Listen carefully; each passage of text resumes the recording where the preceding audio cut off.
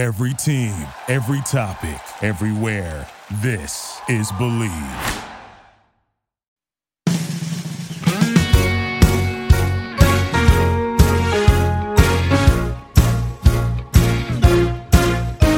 think the guy's name is Michael. I'm not even positive. We're not friends. And we weren't friends then. He could walk into my bedroom right now. I'd have no clue who he was. But also exciting that a random man just walked into your bedroom. Hello and welcome to Crush the Podcast, brought to you by the Believe Podcast Network. I'm Kirsten Lyons and I'm joined by my cousin and co-host, Erin Vaderstorff, joining you from the desert now, no longer in the woods. I saw a map. Are you hiking? I am. I'm on a hiking trip. Real quick, I know you're like, I go to New Zealand and surf and stuff, or Australia or whatever, but like, who are you? You just spent 5 weeks in the woods and then you're like, I was going to go on a hiking trip. Yeah, in the desert. So it's different. We did a hike yesterday. That was one of the hardest hikes I've ever done in my entire life. More so from the mental exhaustion because there is no path. You have to figure it out. We started at 7 a.m. We finished at 7 p.m. Like we were out all day, equivalent of like 13 miles. It was crazy. Erin, I just want to say the fact that you go, there's no path. I feel like that is... It's just a metaphor. It's a metaphor for so much. This past week has been, I feel like this past week in my life has been, there's no path. Oh no. Yeah. And it's true. That's mentally exhausting when you're constantly on the lookout for like, okay, where am I supposed to go next? Knowing that you're supposed to be moving forward, but you're like, Yeah, no, it's been a really interesting week. Erin and I just went offline to talk about things because we haven't checked in. And she's like, wait, so what happened? And then I was like, what happened? Not that we're not sharing things with you guys. Yeah, they're just going to make people want to know. Join Patreon and then you'll find out what's really going on. Just kidding. But speaking of Patreon, wait, what are they called again? Patrons. Yes. It's not the best name. No, but for our patrons, we ask them, hey, listen, we love you so much. We want to hear what your mash is. Okay, our first one is Audrey. Wait, where is she? Where did you go, Audrey? Audrey. There you are. The first one is Audrey Baker. And Audrey Baker comes with pictures and they are so adorable. She said, she'd choose a mansion. And 100% she was going to marry Justin Timberlake. She said, I take credit for Justin and Jessica because my first girl crush broke my heart when she vandalized the gym in 7th grade. Wait, what? Did you watch Seventh Heaven? Oh, that was that. Oh, and now I get it. Jessica Biel and the whole, yeah. Did I watch Seventh Heaven? Our moms are sisters. The last time I was home, I opened the TV cabinet. And like half of the bottom of the TV cabinet is just Seventh Heaven DVDs. Mm-hmm. Just season 1 through 27 or whatever. I'm pretty sure one time I had to spend the week at your house for some reason. I don't really remember why, but I remember I got really into that show, Touched by an Angel. And your mom like snuck VHSs into my bag when I went home. Oh my gosh, that's the most Mary Pat Lyons thing ever. Sneaking contraband of TV shows Touched by an Angel. About an angel. All right. So, and she said probably she would not wanted to live on a farm in Virginia. And she wanted to grow up to be a doctor, a nurse, a vet, a teacher, a stay-at-home mom, and president. So Audrey, Audrey wanted to be a Barbie. Did you have the Barbie that you could open the stomach and there was a baby inside? No, my nurse mother probably would have had some issues with that. It's not anatomically correct. I had Airplane Barbie and she was the best. What was Airplane Barbie? She came with the airplane and she had a little flight attendant's outfit and she also had a pilot's outfit because both. Yeah. She's doing all the jobs on the plane. She's flying the plane and bringing the drinks. Well, Audrey did not want to be a pilot. I just looked at her list again. Doctor, nurse, vet, teacher, stay-at-home mom, president. And she is a nurse. So she got it all worked out. Audrey, thank you so much for supporting us and loving us and listening. Well, I don't know if you love us. I assume you do. I would hope so. But maybe it's a hate give. You hate us and then you're giving money. But thank you so much. And I cannot wait to share these pics in our stories because they're delightful and adorable and so cute. Okay, so our Instagram post was Justina talking about what she would tell her 12-year-old self, which is interesting because that's not what I had chosen. I had chosen a completely different clip and I could not get it to edit because it was being so weird on the app, the Veed thing. Like I would get it, but then I couldn't move it over, or that it was like an hour, and it was yesterday when I was in tears. It was just so really. I need you to come. Helped. I know. I'm almost back. Erin, I need you back. And I'm happy that you're with your dad. I am, but I miss you so much. And our Instagram misses you. And I know. My family misses me. I never see them. You learned Canva? I did. Well, kind of. Anyway, so I was making this and it over an hour trying to like literally just like I had cut the whole thing. It was in the right thing. It was great, but it would not move. I was done. I was literally done. And so then I was just like, you know what? I'm just going to use, this was my second choice for the clip. And I did it. And it was Justina talking about what she would tell her 12-year-old self. And then I just decided to ask, you were hiking in the desert, so I couldn't ask you. So I asked other people, I said, hey, what would you tell your 12-year-old self? And we had so many replies. Yeah, there were a couple I loved because they were so funny. The ones that were specifically like, don't post any of those Facebook statuses, or like, stop posting this stuff on Facebook. He doesn't know you're talking about him. My gosh, I 100% yes. Loved that. I love the ones that were like, this one I really liked. The world loving you won't bring you joy. Ooh, I love that. Oh, stop caring about friends who treat you like a yellow starburst. You're a pink starburst girl. I know. I like that. I love that. I also love the ones that are like, you marry a really hot rich guy who you love. Don't worry about that. I love that. I also love it. He doesn't respond to your letter, but that doesn't reflect on you. You're worth so much more. You know, it's interesting. I was thinking a lot. I was like, I don't know who that he is. Like, is that dad? Is that boy? I don't know. But I just like my heart just like, oh. It gave me very much, it reminded me of there's a really good episode of Girl Meets World, which was nominated for an Emmy, called The Forgiveness Project. Don't you dare laugh at me. I see you laughing. I love you so much. Corey gives the kids an assignment to forgive somebody and then write about how you felt about it. And, Maya, the one girl, decides to write a letter forgiving her dad. She, in the process of it, she invites him to go to lunch, but then she kind of realizes she can't forgive him. And she kind of goes to him and it's like, I failed. I couldn't forgive him. And he says, I never wanted that from you, but did you forgive yourself? I know. It's so, you really should watch the episode. I bought the whole show. I have it. Do you ever want it? Isn't it on Disney Plus for free? Gosh, I hope so. I don't know. You're so cute. I just realized my mom 7th Heaven has a little show and you have. Yep. It's fine. I have 30 Rock. We all deal with what we can handle. I really liked this. Don't lean more into others out of fear of losing them. Instead, honor what you feel. Thought that was. Oh, wow. Yeah. I like using eyeliner in a tropical island as terrible risk management. I would pay big money to know the backstory behind that one. I know who that is. And I have so many questions because it's very much a guy. And I don't know if he's joking. He did grow up on a tropical island. So I don't know if he's joking. He went through a punk phase. Maybe he went through I'm trying out some makeup phase. I'm not sure. I have so many questions. I keep forgetting to text him and be like, what?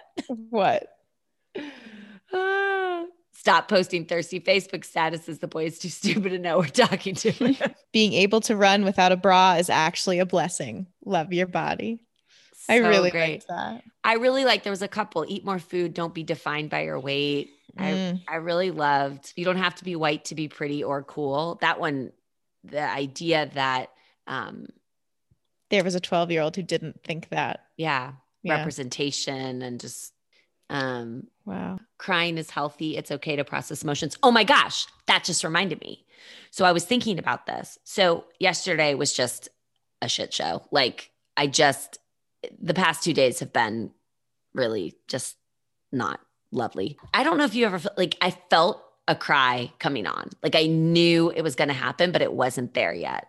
And I was like getting almost like angry and like frustrated, and I had journaled and like, but it was I don't know. I can't explain. I guess like, no, I know what you mean. it's like, and then I just went into the shower and I just sobbed. Like I felt like I was in a bad romantic comedy where the girl like has her moment in the shower sob, but I was just sobbing. And it felt so good. And 2 points. One, all of the work that I've done, like I still shame myself for being sad. I don't know if that makes sense. Do you feel it from the perspective of like, Kirsten, you've gone through so much worse. Why are you crying now? Or do you feel it from the perspective of there's so much worse happening in the world? Why are you crying over this thing? I actually don't think it's either. I think it's like, there's still this, I don't know if like, you should be over this by now. Little layers are popping up and it's like uncovering these layers. Yeah. But it was this element of like, once I had that really good cry, the whole day started to get better. This morning, when I went to shower, I laughed because I pulled back the shower curtain. I literally said to myself, we meet again. But I was in a different place. Do you know what's so funny? I don't even know how to say this. More or less, I got some news on whatever night it was right before I was about to get on a 5-6 hour flight. And I remember having this moment of like, I can shut this down or I can cry this entire flight. I went to the United Club. I bought a pass and I was like, I'd rather cry around rich people.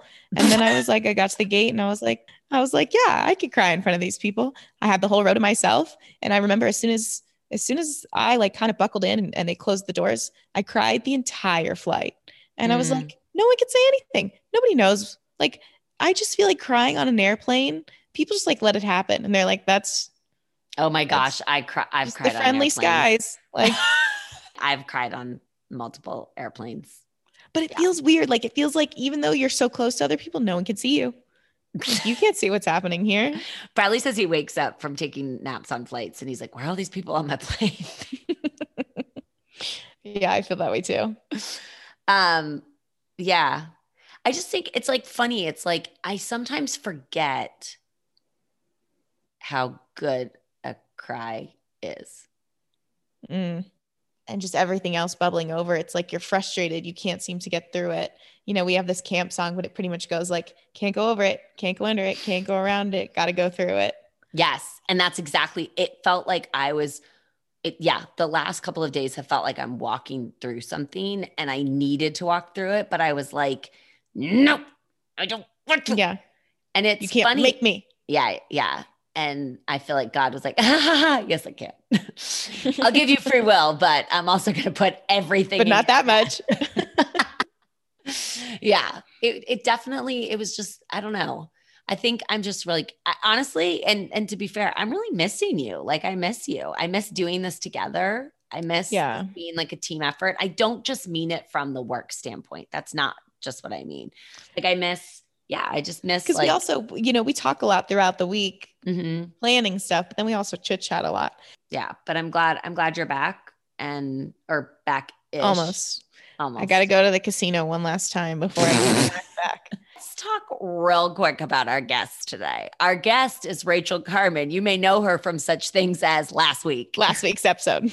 But I'm so excited about Rachel's second part. And, I think what's really awesome, and we talk about this a lot with different guests, but like not everything's tied up in a bow, there. And I really appreciate that. I was just talking to a girl she's single. She just moved here and we were talking about something and she was like, I love podcasts. What's your podcast? And I was telling her about it. And, I don't know if you've ever had this when people are like, what are your podcasts? And then their eyes just like get bigger and they're like, what? Where can I find that? Yes, I did. I actually had a really similar experience with a coworker. Yeah, it's actually really cool. And I get really excited when I get to share it with people. And I always am like, you don't have to listen to it just because I'm on it. Like if you think it's something, you know what I mean? I always put a caveat in there. I just want to say thank you. I'm so grateful that people were sharing something and people are excited about it. I think that's, yeah. Did you want to tell people the milestone we hit or are we saving it?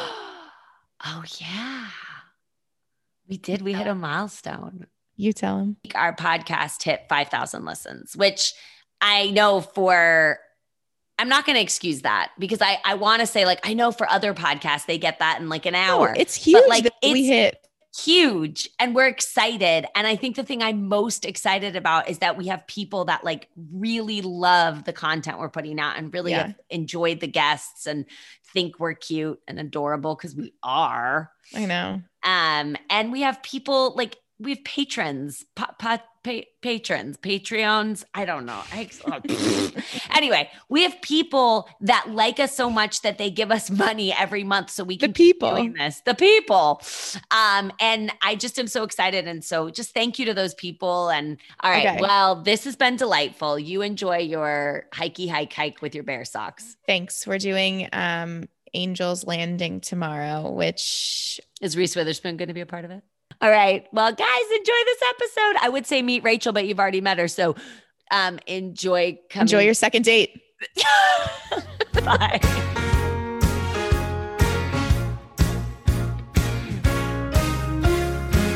And then, like, I mean, I think 6 months later, I was professing my undying love for him while he watched a baseball game. Can you focus over here? But so we dated off and on through most of college. And I mean, it was very up and down. Like, he was always very unsure about us. And I was always very sure.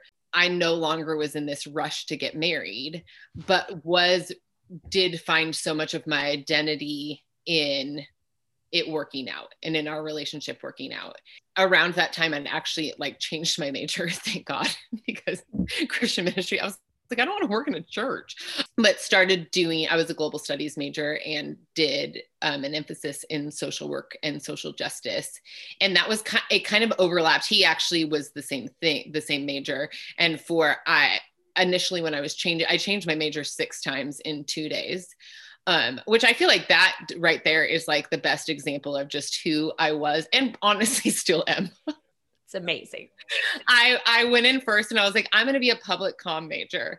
And then was like, I absolutely hate public speaking, which is ironic because I now do a decent bit of public speaking and love it. But at the time I had to take a public communication class and I would have anxiety attacks like weeks beforehand of like, I cannot do this. So I was like, what am I thinking? But it was really because I didn't want to follow this guy.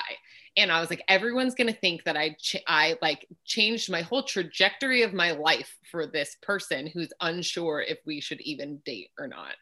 And wait, but that's where your heart lied, right? Like, is that where what you wanted to do? It's what I wanted to do. And it was actually I wouldn't talk to anyone about it. Because I didn't want anyone to make up my mind for me. And there was a random guy in my Spanish class who I had told about, like, I keep changing my major. I think the guy's name is Michael. I'm not even positive. We're not friends. And we weren't friends then. He could walk into my bedroom right now and have no clue who he was. But he also exciting that a random man just walked into your bedroom. It's all really strange. But he stopped me one day on campus and he was like, hey, did you decide what you're going to do for your major? And I said, I think I'm going to be a sociology major. That's where I've landed. And he was like, huh, really? And I was like, yeah, why? Like, who are you? He was like, well, your eyes just light up when you talk about like social justice and like working with those in the margins and those in need. And he was like, I'm just surprised that's what you landed on. And I went back to the registrar's office and was like, all right, I've got to do it. And then walked out. And actually this guy that I was dating was standing there. Was like, why were you in there? And I was like, I just changed my major to be a global studies major. I'm not doing this for you. I'm doing it for me. But at the same time, I think part of why I was so hesitant was because I would have done it for him. If he was like, hey, I'm going to go walk on hot broken glass and I want you to come with me, I would be like, all right, seems weird, but let's do it. Because I was so like, whereas some people are tunnel vision for their career, I was very tunnel vision on, I just want to be with this guy. Felt like this identity that I needed to put on of like, well, who am I if I don't get married? Or who am I if I actually graduate from college? Then what do I do? Like, what do I do if I'm not a wife and a mom? I don't know how to do anything. And it was this like debilitating part of me that one, didn't have any confidence in what I was able to do. And two, just didn't know myself, like didn't know like who I was or what I was able to do. And so would just kind of default into these things that were programmed into me to some degree or another growing up. But I really want to just come back to Michael. I've been thinking about this a lot, this idea in the last like year and a half to 2 years, this idea of being seen and this idea of the ability for us to see other people and to be able to speak truth into their lives is such an incredible gift to that other person. And I think about the people that have spoken truth. I have a really hard time when people don't tell me the truth. And I think it's because there have been times where people haven't told me the truth. And I'm like, I feel betrayed. Like, I'm like kind of going back to what we were talking about so long ago about parents not telling their kids that they're bad singers and then they go on American Idol. Right. It's like, I had people when my ex and I broke up, I had people that were like, oh God, thank God we were praying that you guys would break up. And I was like, I'm sorry, what? Why didn't you tell me that? Like, that would be nice to know. I have a problem with telling people the truth. Maybe sometimes. I do too. Bradley says I don't have tact. Like, and maybe that's true, but like, maybe sometimes I should shut up. That's not what I'm saying. But I think what was so life-giving about what Michael said to you is he was like, your eyes light up. Mm-hmm. He was objective. He didn't really know you, but he saw something that was so true about you.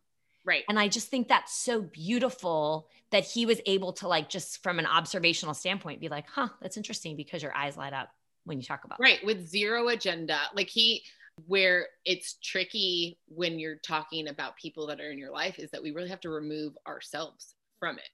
And so I can say something to like one of the kids that I work with, or even like some of my close friends. But I've got to check myself before I'm like, say the things that I'm saying of like, is this about me or is this about you? Because if I'm like pretending to speak life into you in order to gain something, that's not love. And that's manipulation. Life. Yeah, that's manipulation. And I'll be the first one to say that I have done that in my life I've done it for the most part without even realizing it. Yeah, absolutely. And I have to say, Aaron is actually, it's funny. I was thinking about this. Aaron's one of my healthiest relationships.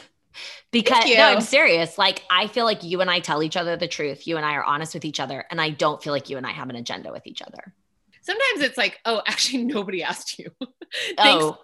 Thanks for quote unquote telling the truth. Nobody cares what you have of that. I've got it all figured out when like, I don't even have my own life figured out. So I'm not really sure how it's clueless. It's clueless / Emma. You're so good at figuring out everybody else's life, but oops, you can't figure out that you're in love with your stepbrother, which is a whole other. I mean, let's be clear. That's the story of Clueless, not mine. Yeah. The story. Sorry. I don't have Clueless / Emma. You caught me off guard there for a second. I was like, sorry? Like, what's Clueless? So when we broke up, I was like, well, this was awful. Like, it was so up and down. I don't even know who I am. I'm just not going to date ever again. And instead of like, oh, this person was wrong for me and I was wrong for him, it was like, no, relationships are wrong. They make you compromise who you are. I don't know I didn't know who I was going into it. I really don't know who I am now. And I'm just heartbroken. And so I'm just not going to do it. I was a teacher for a year. I loved my students. I hated teaching. Like, it just wasn't for me. And it was like, I kept doing all of these things and nothing really fit. And it's funny because I look back now and I look at the work that I do now and I'm like, oh, of course, because I know myself now, but I didn't then. So it was like, I just kept trial and erroring everything. Then I started working at this shelter, eventually was able to go full-time working on Skid Row, doing social work. And can you really quickly give, because if people I bet people that don't live in LA know what Skid Row is, but I think there's a ton of people that also don't know. So just like a quick, yeah. Yeah. It's a 1 square mile of basically, it's a lot of encampments. It's a lot of different organizations that help people who have or are currently homeless. I was doing low income housing, so I was on the services side. So I would literally get to meet people, do the paperwork and hand them keys and like end their homelessness, like one person at a time. You were literally living like the good news movement every day. It didn't feel like that because there was definitely days that I was like, there is no good news. This community became my people. I mean, I was as well known to the people of Skid Row as I was to my friends and family at that point, because I was there so much. And it really, Skid Row is such a beautiful community. There's definitely stuff that goes on down there that's hard to watch and hard to navigate. But I've never experienced community the way that I did in the 8 years that I was working there. You know, like I was constantly being roasted by the clients that I worked with, because they would walk in of like, I started when I was 25, and they were like, who is this little white girl? Who does she think she is? And I would always tell them, like, you don't have to trust me. I don't expect you. If somebody walks into my life, like somebody walked into my life today, I would not trust them today. It takes time. And so I would just tell them of like, I'm going to be here every day. You can take your time to trust me, but here's what my job is. Here's what my role is in your life. And I would just get roasted constantly. And it was just hilarious, because I do think that there's kind of a beauty in being able, like, to tease somebody in a way that shows you like, hey, I know you. Like, it's hard to tease somebody you don't know, because you don't know the things to poke at. And so it really, like, to me, felt like an honor, like how much they would like give me a hard time, or, I mean, constantly tried to set me up with people. And I would tell, when the movie Brave came out, I've actually still never seen it. But they started calling me Brave, my nickname, because they were like, this is you, you're defiant to love, you're defiant to relationships. And I was like, yeah, because I don't know how to do it in a way that feels like, but it was like, all of the residents that I worked with were like so invested in my love life, or lack thereof. Really quickly, because you said something on the phone yesterday when we were kind of having the prelim that I just loved. And you kind of talked about why you went into this work. Knowing that I had a safe place to land, knowing that I had people loving and supporting me and really giving me the tools to succeed, changed everything for me. And it actually started when I interned at the AIDS Project of LA when I was in college. And I kept finding myself drawn to our clients that were homeless, because for me, having both a physical safe place as well as an emotional safe place, I could not have gotten clean without that. I mean, I would have been homeless. The reason I was not homeless was because I had people in my life and who would not let me be, and who wouldn't let go, and who had the means to make sure that I wasn't. And so really felt like this draw to, I want to be a safe place for people who don't necessarily have that safe place. I mean, even now, the kids that I work with, most of them live with their families and have wonderful families. And so it's not that they don't have people loving them, but their families haven't all been given the tools on the next steps, or college, if that's what they want to do, trade school, whatever those tools are, can only accept those tools from your safe places and from the people who love you and care about you and know how to access those things. And so that was really what started to change things for me, was like, I didn't deserve this. Instead of sitting around and feeling guilty about it, what can I do I don't even want to say give back, because it really didn't, like, my desire to go into the work that I do didn't come from a place of like, I owe this to anyone, as much as what a beautiful thing to get to do. And what a beautiful way. I really believe that as humans, we belong to one another, and each one of our decisions and how we live our lives affects the person next to us. And so what a beautiful way to be able to express that, by being a safe place for somebody who needs a place to land and needs a person to love them and care for them and tell them like, hey, you can do this. So yeah, to me, it just feels like this great honor, like to get to walk with people in some of the most difficult times of their lives, whether that's through mental health crises, or substance abuse struggles, or homelessness, whatever the case may be.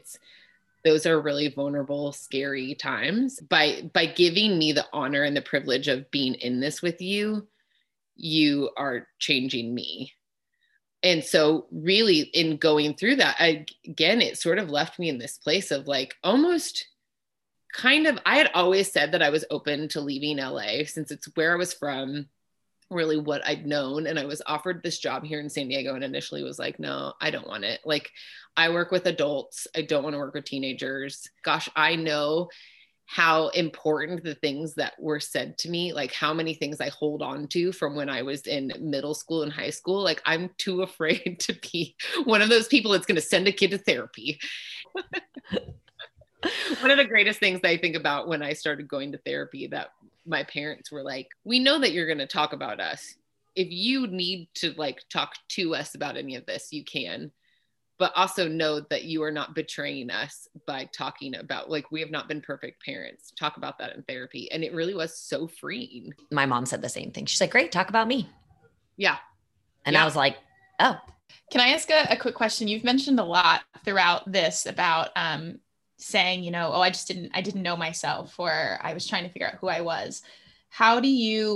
What are some things that you've done to get to know yourself in the last few years? I think, therapy is the big one. I think for the first 3 months that I started going to therapy, every week my homework was to identify my feelings.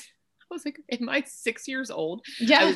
A worksheet of feelings, because my therapist was like, you say that you feel bad or you feel good. There's no like, and those aren't actual feelings. So do you feel angry? You're like watching Daniel Tiger, and he's like, I'm mad, I'm sad. You're like, yes. I watched a Daniel Tiger with my niece a few years ago, and they sang this whole song about how you could feel two things at once. And I started crying.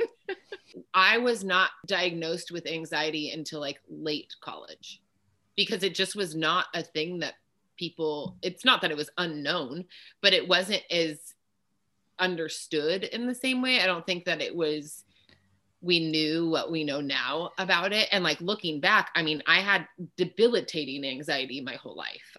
Where like my parents talk about elementary school as like the worst times in their life, because every single morning I would go into their room and be like, I can't go to school. I don't feel good. My stomach hurts every day. And it was because I had this, my stomach did hurt because I had horrible anxiety. And yeah, I do feel like so thankful to where we've come with our kids now, that they're, like we have words for it and are able to teach them. When she had me do that worksheet, it was so, especially with my anxiety, I would constantly be like, I feel anxious. And she would say like, okay, but what is the feeling? And I kept going back to, oh, I'm afraid. And I had never thought of myself as a fearful person. Fear definitely will keep me from things. And then other times it pushes me towards things. So like when I worked at the AIDS Project, the reason I took that internship was because it was so foreign to me and because it was terrifying. And so I was like, oh yeah, I should do that. But then like for years, and where we haven't quite got to fully, but where I was like, why would I date? That's terrifying. And that it was really in therapy that she was like, you're scared. Like, this is what's stopping you. You're scared. And I just didn't, to me, I thought I was being strong, of like, no, I don't need anyone. So I don't need to date. I don't need to like partner my life with anybody because I can do it on my own. While that is true, I don't think that any of us really, like, we can survive without partnering our lives with somebody. It wasn't that was actually keeping me from it. It was this intense, debilitating fear of like, I don't know how to do this, and so I don't want to. I feel like in every romantic comedy, that is the moment where they're like, I'm fine. Like, right. Like when you're writing, it's always like page 6 where you kind of, the theme of the, like kind of and it's always the character, like, I'm fine. Everything's fine. Why are you, this is not a big deal. Like, I'm fine. And I think like every Hallmark movie. Yes. Oh my gosh. Yes. Even like my friends would get in these relationships, they'd be so excited. And I was like, like, you're so weak. But it was really of like, I just don't know how to do this. Like, I don't know how to do this in a way that I can hold on to who I am. And then you dated someone. And then I moved to San Diego, and my first year in San Diego, I had a full-on identity crisis, in part because I had made so much of my identity, my work on Skid Row in that community, that leaving and taking a job that I do really love, but is not as like not as cool. Like it's not as in that like Not as hip and scary as Skid Row. Yeah. There's not needles everywhere. right. I hardly ever see needles. It's so disappointing. Oh man. And got here and I was like, nobody cares what I do. What do you mean? Like, then who am I? And I had to go through all of this, like self-searching, figuring out all of these things where, again, I had thought that I'd come to this place of like, I know who I am. I know where I belong. I know my strengths. I know my weaknesses, all of this stuff. And then realize like, oh no, I just have decided who I was based on this part of my life and not, which is not everything. Like what I do for work is not the whole of me. It's just a part of me. So I started dating a guy who was one of my best friends. Really, I would say my best friend here in San Diego. We were roommates for a little bit and then started dating and it didn't work out and it was devastating. I mean, and my initial reaction was, see, I was right. And then as I started to like process and heal, realized, wait, I wasn't right because I'm still me. Like I'm still like standing as who I was going into the relationship. If anything, I might just be better than I was before because it wasn't a bad relationship. It just didn't work out. And I like redefined what successful relationships look like because really, ideally only one works out. So that doesn't mean all the rest are failures. It just means it, you know, there might be a few wounds to take away from it. But in my very expert opinion now, realize like, I mean, I have a shirt it's a Parks Project shirt that says leave it better than you found it. And I used to joke all the time of like, this is now my dating motto. Like it should be everyone's. I stand by that 100%. Yeah. And so much of that relationship did heal a lot of the things that I had been holding on to or was afraid of, combining like with my faith, with relationships, with who I am, of like realizing like, oh, I actually can do this as me. And I don't need to conform to be somebody else in order to be in the dating world. I would say was a success and it hurt like hell when it ended but it doesn't anymore. And if anything, like I sort of look and I'm like, I did that. Yeah. And it's also like walking through the scary thing. So the thing that you were most afraid of happened and you're okay. Mm-hmm. And so you're like, okay, I could do this again and it would suck, but you're like, but I'm okay. Yes. I remember when we broke up, I mean, I was absolutely devastated. And like the day that we broke up and stopping like in my like messy, ugly crying and was like, I'm still actually okay. I've been anxious that this was going to kill me. I'm still here. I spent so much time in that relationship afraid that it was going to end that it like in some ways was like, oh, I really robbed myself of some of like the goodness of like actually dating somebody that I like. But yeah. Okay. On that note, Erin, do you want to ask our questions? I would love to. Okay. If you could give any advice to your 12-year-old self, what would it be? I think it would be to really follow what I want to do and who I am. I mean, I wish that I grew up really feeling like I'm too loud. I'm too much. I'm like, I don't fit into this box that was made for me. Whether it was actually made for me or not, was this box I was trying to fit myself into. And now look, and I'm like, oh, because I wasn't meant to. Like I am the consummate advocate. I was as a kid. I remember I had a boyfriend in 5th grade who somebody slapped him on the playground and I walked over to the guy, slapped him and kneed him in the balls. I was like, no, you can't do that to people I love. So somehow I didn't get in trouble, which is also strange. Not great yard duty, I guess. Or awesome yard duty. Yeah, or the best. But it's like that person that I was then, that like advocate, that person who stood up for what was right, is still who I am today. But I was afraid of that person because I was told that that person was too much. And so I think that I would just tell myself of like, you're not too much, just be you and go after it. I love that. Yeah, me too. Okay. And our last question, what is your crushed song? if it was on that iPod that you brought out yesterday. That iPod really changed my whole day in some really, really interesting ways, to be honest. It's actually a song called All at Sea by Jamie Cullum. It's a pretty old song. And basically he's just talking about being alone.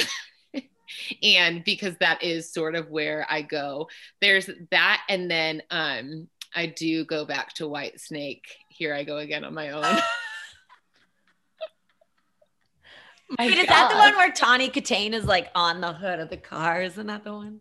I don't know. I don't know the music video. It's a pretty rock and roll song for like crying in the car. Yeah. I mean, I tend to go to like angry, let's fight when I'm upset. So All at Sea would be when I'm like I've given up the fight. I just like crying in the shower. No one can tell. Yeah. Crying in the shower or crying at your, like while you're driving. I feel like that's the mine is always in the car. I cry so much in the car. But there are these Boss Baby billboards for the new movie that say, oh, I see we're both having a good cry in the car today. And the first time I saw it, I was having a cry in the car. And I was like, that's so rude. Like, why would they do that? Like, I was...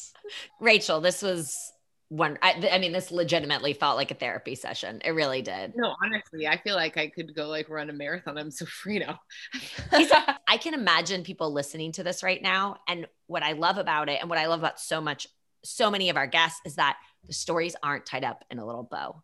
And Erin and my adventures in life right now, our adventures are not tied up. We're kind of both living in these question marks. And isn't that kind of currently life? Unemployed. So is it ever tied up in a bow? Yeah. I think as soon as we let go of that, there's so much freedom of like, totally. I really try to model for the kids that I work with. Of like, hey, I'm just as messed up as you are. I'm not any better than you. I just am a few years further down the road. And I just maybe have some experiences in things that you don't have. Yeah. Totally. And you have experiences that I don't have. And that's a humbling thing too. I think. And there's such beauty in it. I read this quote and I actually was thinking about it this morning going into this because I'm not secretive about my story, but there are parts that I'm like, I don't love telling this. But I read, it's Morgan Harper Nichols. Love her. I might butcher this quote, but it's something to the effect of tell the stories of the mountains you've climbed. They could be the roadmap for somebody else's journey. And I've sort of taken that on and adopted it as my own of like, I look at other people's stories in whether it's addiction or heartbreak or whatever that may be. And like, oh, they did this and they got through it. Like they're still here. And so if I can be that for somebody, like what greater honor is there than to tell your story?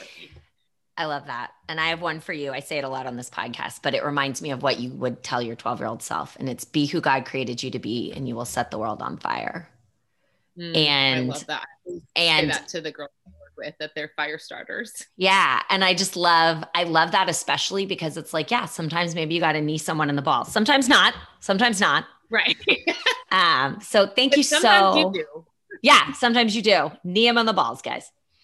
And on that note, thank you so much. That way? Yeah. Thank you so much for coming on and Neen, everyone. You guys are really wonderful. This has been really fun.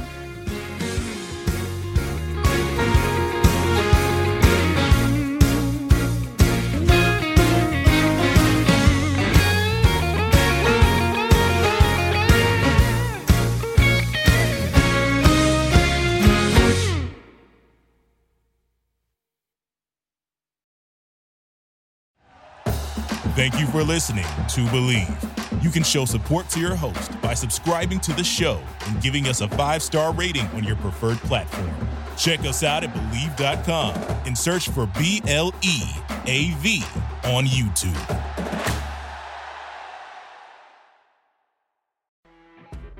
You know when you're listening to a true crime story that has an unbelievable plot twist that makes you stop in your tracks?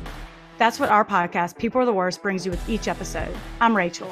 And I'm Rebecca. We're identical twins who love true crime cases that make you say, didn't see that coming, and we hate the people responsible for them.